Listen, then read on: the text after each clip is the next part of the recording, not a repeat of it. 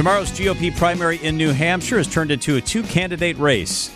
Michelle Franzen is in the Granite State, and the ABC correspondent is with us live this afternoon. Michelle, good afternoon. Good afternoon. I am on the ground here in the Granite State. It's a little bit cold here, too, you could say, but that's not keeping people away from some of the events that the candidates have been holding all weekend and on this eve of the primary. Nikki Haley will be in New Salem or in Salem tonight for her last campaign with Governor Sununu as the support system there. Donald Trump will also be holding an event, and that leads the way into the voters for tomorrow. There's undeclared voters here in this open primary and independents who can vote either Democratic or Republican if they are independent voters and undeclared. Is there a sense of pride that a big event is happening in New Hampshire among the people out there? Have the journalists sort of taken over? What's the sense? What's the feeling on the ground? Well, the journalists haven't really taken over, but there is a different feel here. You know, this is, as you mentioned, turned into a two-person race, and we're on the eve here. And that sort of changed the mood here because, you know, usually you've got a bunch of candidates, maybe up to 20, the last time this happened with Trump. And now we're down to two, and depending on which campaign you're talking to, it's over or it's not over. So there is some frustration with the candidates, a lack of candidates. A lot of people are worried about that this might be over already, and it's just the nation's first primary. Other people are frustrated with the economy. They're not interested in any of the candidates from either side, and they don't think that they have a lot of choices. Ron DeSantis has dropped out, officially suspending his campaign. How has that impacted things there?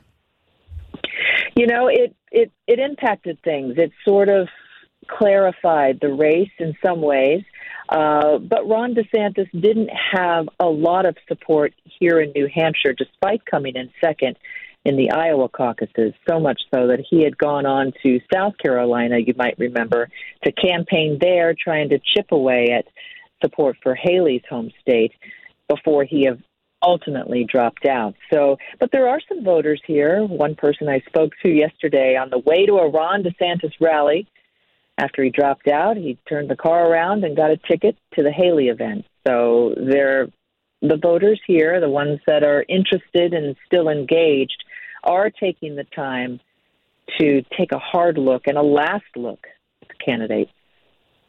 Michelle was trying to figure out if somebody else would drop out before New Hampshire. And I guess part of me thought that Nikki Haley would stay in, if nothing else, just so she could speak in South Carolina, her home state. I'm wondering if there was a bit of a waiting game or if there was a sense that DeSantis was going to drop out from the Haley party. Just how much is known within these individual parties that are trying to fight for nomination within the Republican Party? I think each campaign is so focused on their own campaigning right now, and we haven't really heard all the details of what led up to Ron DeSantis' decision, but we do know that since he wasn't gaining traction here in New Hampshire, the path forward for him heading into South Carolina and beyond, he didn't have the funds, he didn't have enough support to keep that going. So that will be the same question for Haley tomorrow. She is seeing some momentum in the polls. There's double-digit lead that Donald Trump still has here, but anything could happen with those undeclared voters heading into tomorrow's primary. Michelle, I don't think endorsements generally sway many people, but it is interesting to look at how things play out. The very popular governor there, you mentioned earlier, has endorsed Nikki Haley, and he's been campaigning very actively for her. But every other contender that's gotten out has endorsed Donald Trump. Ramaswamy gets out and throws his support to Trump. DeSantis gets out and he throws his support to Trump. Christie gets out and is heard on an open mic saying that Nikki Haley doesn't have what it takes to be president. What does that say about what's happening in the Republican Party? Well, that's true, and there's a lot of friction and fissures within the Republican Party. It is not a party of one voice or one mind or one policy right now.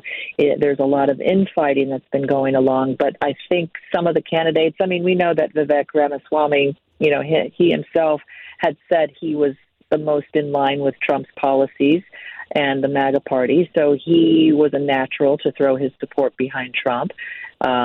And Ron DeSantis does have a history with Trump, despite the bitter campaign between both of them, even the one-sided, where DeSantis came out later criticizing Trump, but was very reluctant to do so. And so some, are criticizing DeSantis, saying that might have been needed sooner. And that same criticism is also going to Haley. So Donald Trump spends his morning in court attending his E. Jean Carroll defamation trial. Then he comes to a campaign event balancing the two.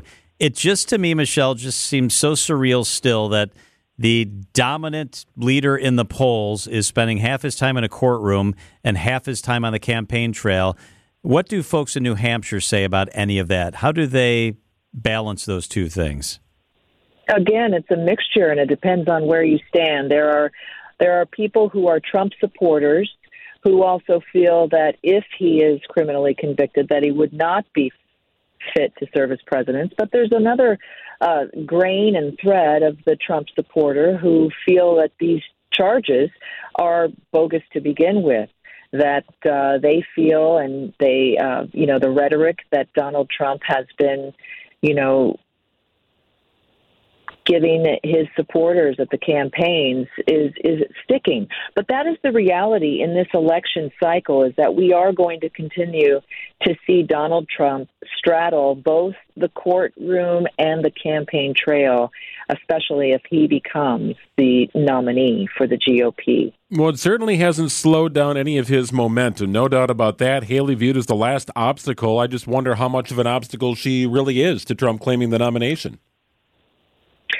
Well, we're going to find out tomorrow. That's going to tell us a lot. And then South Carolina, oddly enough, will be a challenge for Haley, right? It's her home state. She was governor of South Carolina. And already heading to her home state, Donald Trump there is also leading in the polls. ABC's Michelle Franzen. Thank you, Michelle. Thank you very much.